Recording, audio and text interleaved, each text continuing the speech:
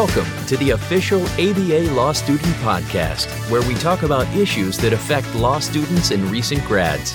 From finals and graduation to the bar exam and finding a job, this show is your trusted resource for the next big step. You're listening to the Legal Talk Network. Hello and welcome to another edition of the ABA Law Student Podcast. I'm Meg Steenberg, a 1L at Syracuse University College of Law JDI program. I'm also a graduate of Georgetown University and hold a master's from Syracuse's Newhouse School of Communications.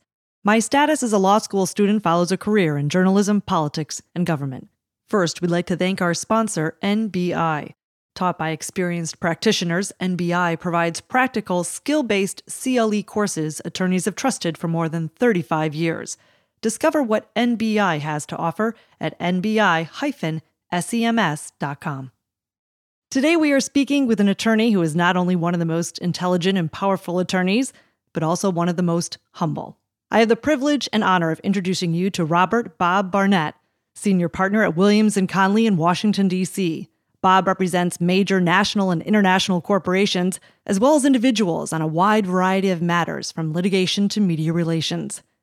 He is lawyer to some of the world's most powerful, Presidents Obama and Clinton, and George W. Bush, along with others like Queen Noor of Jordan and former Prime Minister Tony Blair of Great Britain. The list goes on. Additionally, Bob's influence is recognizable in areas of pop culture and network news as an attorney and negotiator of contracts for contestants, network anchors, and reporters. While he represents high-profile clients on both sides of the aisle, he is also known as debate prep extraordinaire to Democrat presidential candidates. Bob, thank you for joining us. It's such an honor and always such a treat to speak with you. Nice to be with you. It's been all too long. Thanks for doing this. Oh, thank you. Well, as we record this, there is a presidential election going on between Democratic candidate Vice President Joe Biden and Republican candidate incumbent President Donald Trump. One thing many might not know is that campaigns are run not only by traditionally a younger generation, but by a team of lawyers, whether it's guiding policy or wordsmithing speeches or debate prepping. Talk about your role over the decades working for 10 presidential campaigns. How did you become the man standing at the podium and peppering Democrat presidential candidates with questions? Well, in the early 70s, I worked as a legislative assistant for then Senator Walter Mondale of Minnesota. I went in 1975 to my law firm, Williams & Connolly. In 76, Jimmy Carter picked Walter Mondale as his vice presidential running mate, and just about all of us who had worked for him over the years left our jobs, moved to Atlanta, where the campaign, the Carter campaign, was headquartered. And for about 2 months, September and October of 76, we became the Mondale campaign. There hadn't been debates since the Nixon-Kennedy in 60, but in 76, they decided to resurrect presidential general election debates, and for the first time in history, to have a vice presidential debate. So I was part of the team that helped prepare then Senator Walter Mondale for his vice presidential debate with then Senator Robert Dole. That was an amazing experience, and Carter Mondale won the election, as you know, went to the White House in 77. In 80, I was preparing to help with the same task, but for a reason long lost in history, there was not a vice presidential debate in 80. In 84, Walter Mondale, my former employer and dear friend and mentor, was the presidential nominee of the Democratic Party, and he chose Geraldine Ferraro as his running mate, the first woman on a national ticket. And Walter Mondale asked Ann Wexler, a Washington lobbyist, to, along with me, run the team that prepared Jerry for her debate with George Herbert Walker Bush. We did that, and for the first time, I actually played the Republican in the rehearsals. I played George Herbert Walker Bush in the rehearsals with Jerry. It was also the first and only time that debates became a contact sport, because when I would hit Jerry with something and she didn't like it, she would walk over to the podium and slug me. So I left the debate practices with a black and blue right arm. It was a very painful process. The debate went well. In 88, I played Bush again and helped prepare Michael Dukakis. In 92, I had the experience of a lifetime and practiced debated Bill Clinton about 20 some times as George Herbert Walker Bush. And the late Congressman from Oklahoma, Mike Sinard, played Ross Perot. In 96, I was recused because my wife was the White House correspondent for CBS. In 2000, I came back and prepared Lieberman for his debate with Cheney and played Cheney. 2004, prepared Edwards for his debate with Cheney, played Cheney. In 2008, I did all the primary debates with Hillary, playing everyone from Richardson to Biden to Obama to Chris Dodd, and the list goes on and on. And then when Hillary dropped out, I moved over to the Obama team and helped prepare for the general election debates in 2008. In 2012, I also worked with then incumbent President Obama, preparing for those debates. And in 2016, did all the primary debates with Hillary, playing Bernie in the rehearsals, Bernie Sanders, and then prepared her for all the debates with Trump and prepared Tim Kaine for his vice presidential debate and played Pence in those rehearsals. And that's my checkered career in the world of debates. And you've run us through a history lesson along with that. How did law school, and then as you move through your career and throughout all of these campaigns, how did law school help prepare you for those opportunities? Well, law school wasn't too relevant to this, except to the extent that law school taught me, as it should teach all those who are law students and who are listening, the basic skills that became so important, whether you practice as I did or teach or go into government or whatever. One is to research. The other is to write. The other is to advocate. Those skills, which I think are fundamentally what you learn in law school, were certainly transferable and helpful in the debate process. I think that most of my experience probably came from actually high school debate, where I was part of that whole process back when I was in high school. I think it's kind of resurrected now, although with the coronavirus has probably disappeared again. But high school debate was a big deal and learned a lot from participating in that. I think that the skills, as I say, the basic skills that you should gain and should seek in law school are helpful with this. But it probably, in the end, was more high school debate, plus the policy things that I learned working for Mondale in the Senate and being politically active. Do you care to say who was best at debate prep with you? Were any of the lawyers stronger at it, or did it provide any sort of sense of advantage? You mean the candidates? For the candidates, yeah. Yeah, I think probably the best debater I've worked with is Bill Clinton. Every one of them was excellent in their own right and happily did pretty well, but Bill Clinton was magic. I think Barack Obama once called him the explainer in chief. He was so good. He wasn't good at short answers, but he was good at the substance of the answers. And then the process honed the shortness of the answers and the pointedness of the answers. James Carville once described him as a thoroughbred in the debate race, and I think that's probably accurate. He was terrific. But again, each one in their own way had skills, had strengths, and the goal was to bring those out and sharpen them and get the best performance you can during the critical 90 minutes. And since Democrat debate prep is your specialty, what's your advice to Biden at this stage?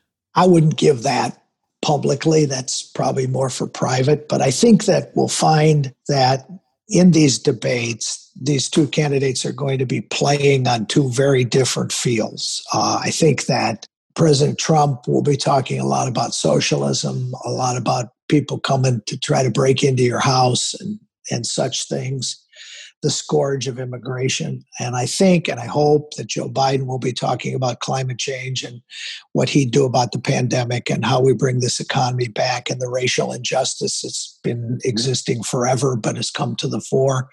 So I think they're going to be on two very different playing fields, and how that's reconciled will be important. And of course, the role of the moderators in that regard will be important too. Mm-hmm. Well, you've transformed the intersection of politics and government and media. It's probably more like a roundabout than an intersection now, where it's sort of this seamless confluence under your legal guidance. How did you get into this area and create this area of law and build it? Which one? Which area? Well, You have, you work with, and that's true because I'll continue to pull it out, but you work with these politicians at the same time. You work with advancing their careers after and during office. Yeah. Well, let's start with that. The work I do in the campaigns and on debates, that's not law practice. I mean, that I don't get paid for that. That's strictly as a concerned citizen and a volunteer. In terms of the law practice, I help, as you say, public office holders, when they leave office, establish their private sector situations and menus. That can involve books, it can involve speeches, it can involve boards of directors, advisory boards, teaching, private equity firms, public interest, running Washington offices, all those things. And I've represented dozens and dozens of people coming out of the cabinet, out of the Senate, out of the House, out of the White House, staffers, members, confirmed officials, to do that. And it's an interesting thing to do.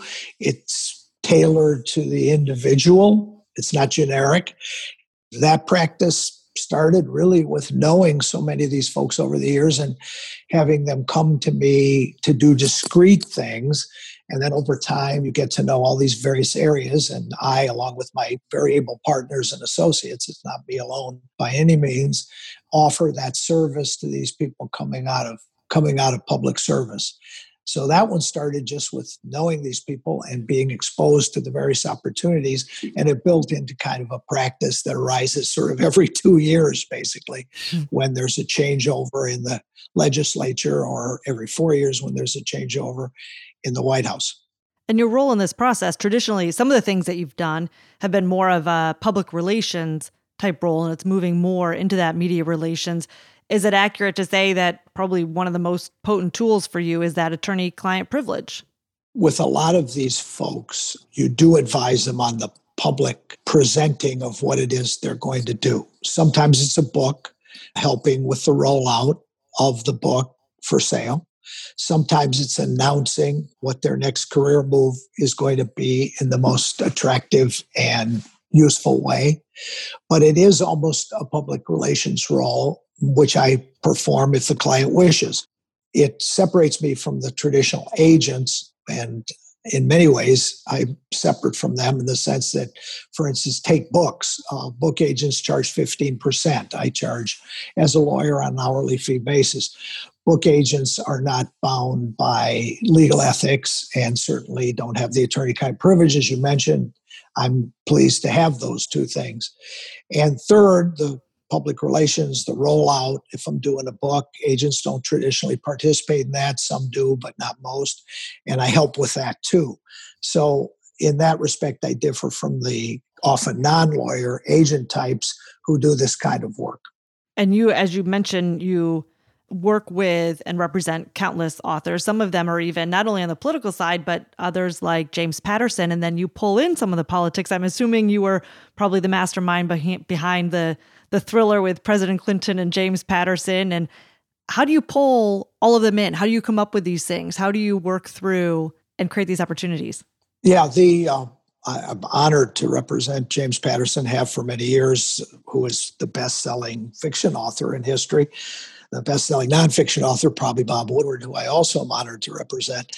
We came up with the thought, Bill Clinton is a voracious consumer of thrillers, had read all of Patterson's books, didn't really know him, had met him, but didn't really know him. And so I found myself representing both Clinton and Patterson. And I had been after Bill Clinton really since he left office in 2001 to write a novel. He'd written 4, 5, 6 nonfiction books, but I thought with his voracious consuming of thrillers and his cleverness and his ability, I was sure to conceive plots, that it would be a great idea. He kind of never got to it, never wanted to do it. So eventually I said, well, James Patterson works with collaborators all the time. How would you feel about working with James Patterson on a thriller? And Bill Clinton's reaction was, well, why would he want to do that? And I said, well, probably because you were two-term president of the United States and know a lot of details. So then I went to Jim, and Jim said, well, that's a great idea. And we put together Clinton's knowledge of the details of the functioning and realities of the presidency with James Patterson's storytelling. And what came out was a novel called The President is Missing, which was the #1 novel of 2018. So it succeeded beyond anybody's expectations except mine, I think. And we've now got another one on the line. It's called The President's Daughter. It's not a sequel. It's a bunch of freestanding characters, but again, centered in the White House, and this time with a former president. And that'll come out next year, and they're working hard on that. And having read the first draft, it's even better than The President is Missing, which was an awfully good read. So that was fun to put together and very successful. And a lot of readers enjoyed it. We got some great reactions to it. Reviews were almost unanimously positive, and we didn't expect that because we thought people would, in the world we live in now, want to take a shot at this idea or take a shot at Jim or take a shot at President Clinton. But they evaluated the book on the merits, and almost unanimously the reviews were positive, which made everybody very pleased. Well, in addition to the authors, you also play a role in reality TV. I would say you're probably at or near the forefront of that. You've been named one of the top 100 most influential individuals in the entertainment industry. You work with so many. You create ideas and opportunities for your clients in that field. And, whether you bring it to them, they bring it to you. How did that come to you? And how have you seen it change over the course of time? You're too kind, because I don't do that much of it, but I have loved the things I've done. The Hollywood world is really, to a large degree, the province of the agents, because you've got to be out there. You got to meet with the producers. And I live in Washington. So the projects I've done have been discreet and come about really because of who I represent. As you well know, I did Sarah Palin's Alaska, which at the time was the most successful reality show in the history of Discovery. We did that with Mark Burnett. Most recently, I helped put together the deal for the documentary Hillary, which ran on Hulu, which was nominated for an Emmy and was produced by Propagate and directed by Nanette Burstein. And that was just a wonderful project. It used behind-the-scenes footage and very skillful interviews by Nanette to tell the story of that campaign from behind the scenes. And we know all the way back to the War Room, which was the story of the Clinton campaign, Stephanopoulos, Carville, and President Clinton back in 92, that people are interested in not just what they see on cable or what they have reported in the Washington Post, but what really it's like. And this documentary, this Hulu documentary, I recommend it to everyone. Whatever you think of Hillary's politics, whatever you think of the campaign, it's a fascinating look at how these things work, and also a very interesting portrait of a woman who's had enormous influence on American political history, on women candidates, and on the landscape as we see it. So that's been my most recent foray. And then there have been some other one-offs, but Hollywood, I don't want to live there. I'm happy in D.C. Well, thank you for that. We'll be right back after a word from our sponsors. If you want to stay up to date on today's hottest issues, strengthen your knowledge with practical how-to courses, and learn the latest legal strategies and troubleshooting tips, then NBI CLE has what you need. NBI courses range from basic to advanced and cover all legal disciplines. Learn online and on your schedule with our on-demand courses. Visit nbi-sems.com and save 50% on your next CLE course with promo code NBIStudent.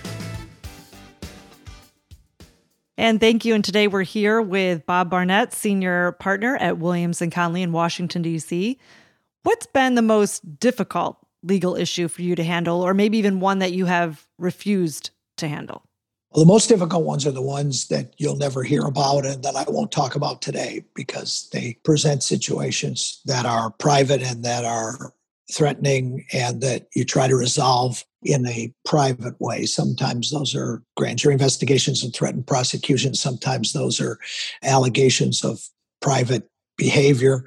Sometimes they're in the political context. Sometimes they're in the corporate context.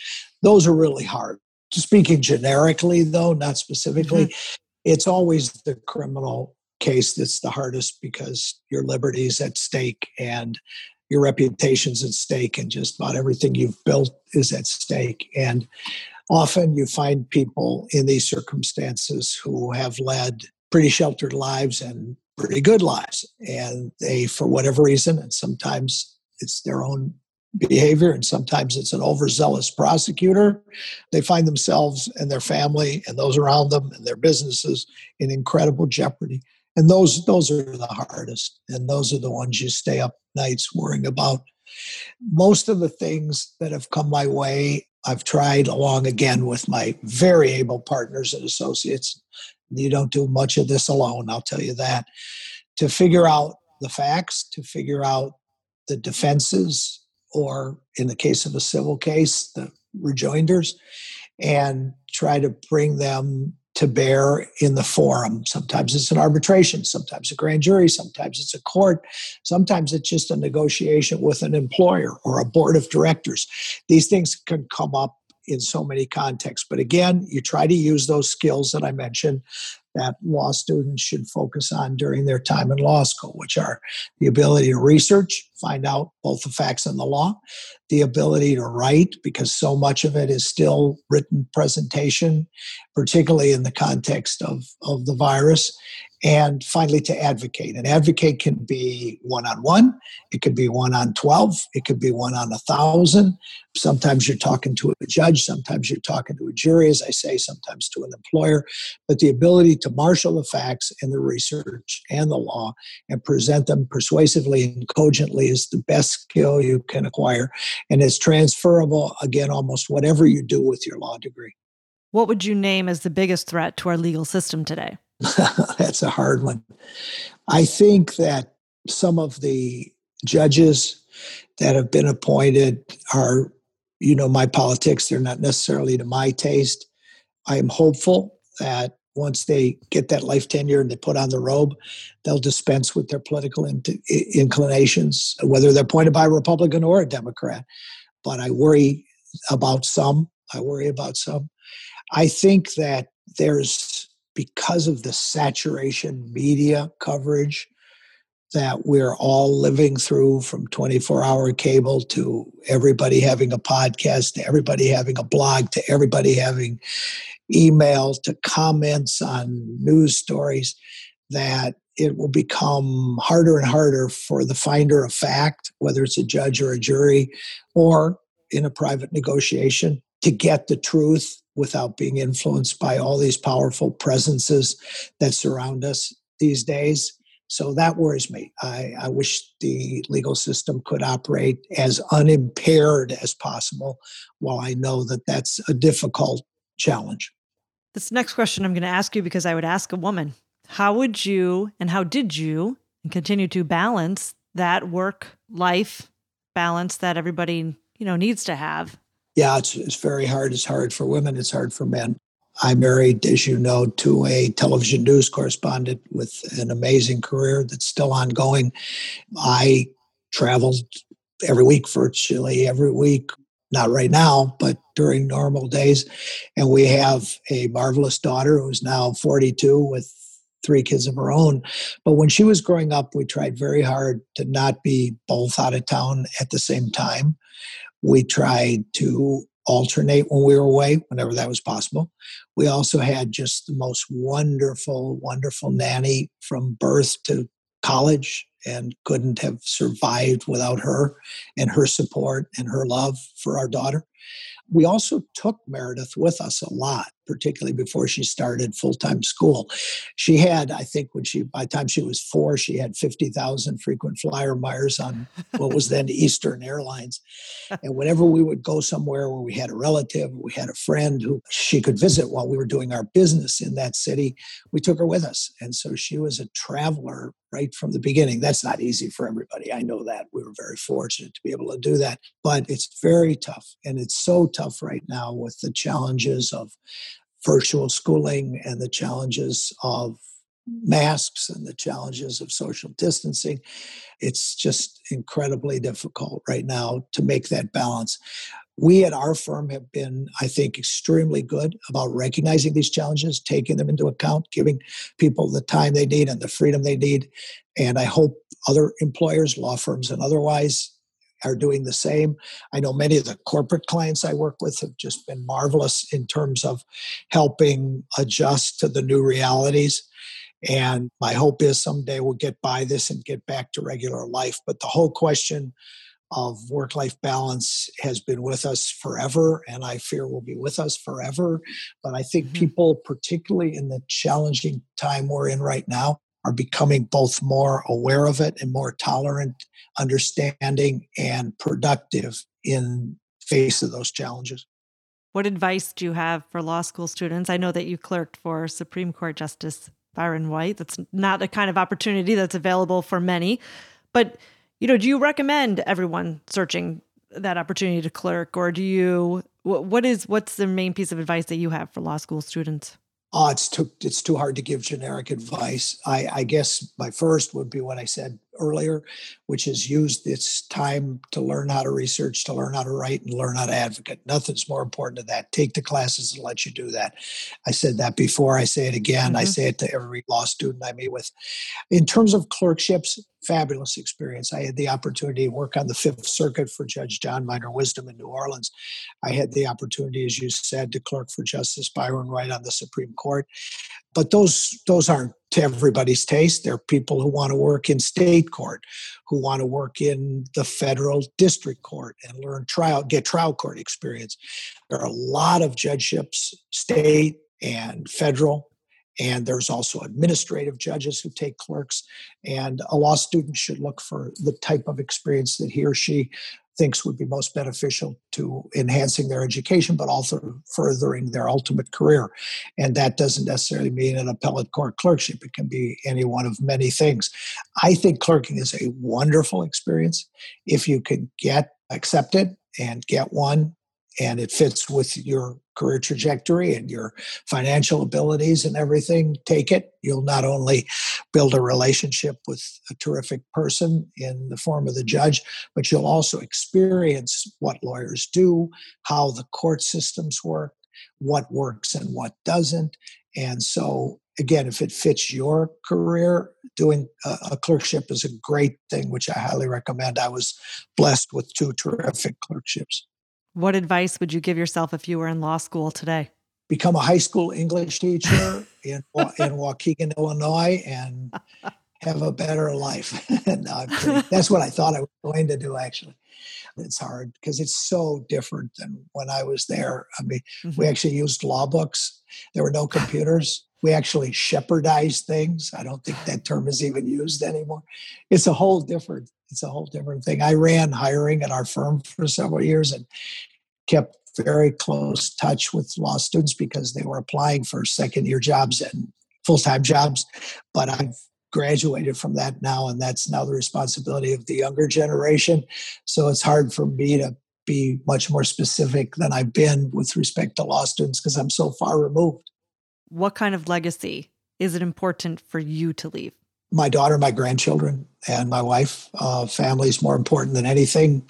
If you get too tied up in law school or in your law practice and neglect the blessings of your parents and your grandparents and your spouse or significant other and your kids, that's something you'll regret. There's nothing more important than that. Time spent with them is the most important time that I could ever spend.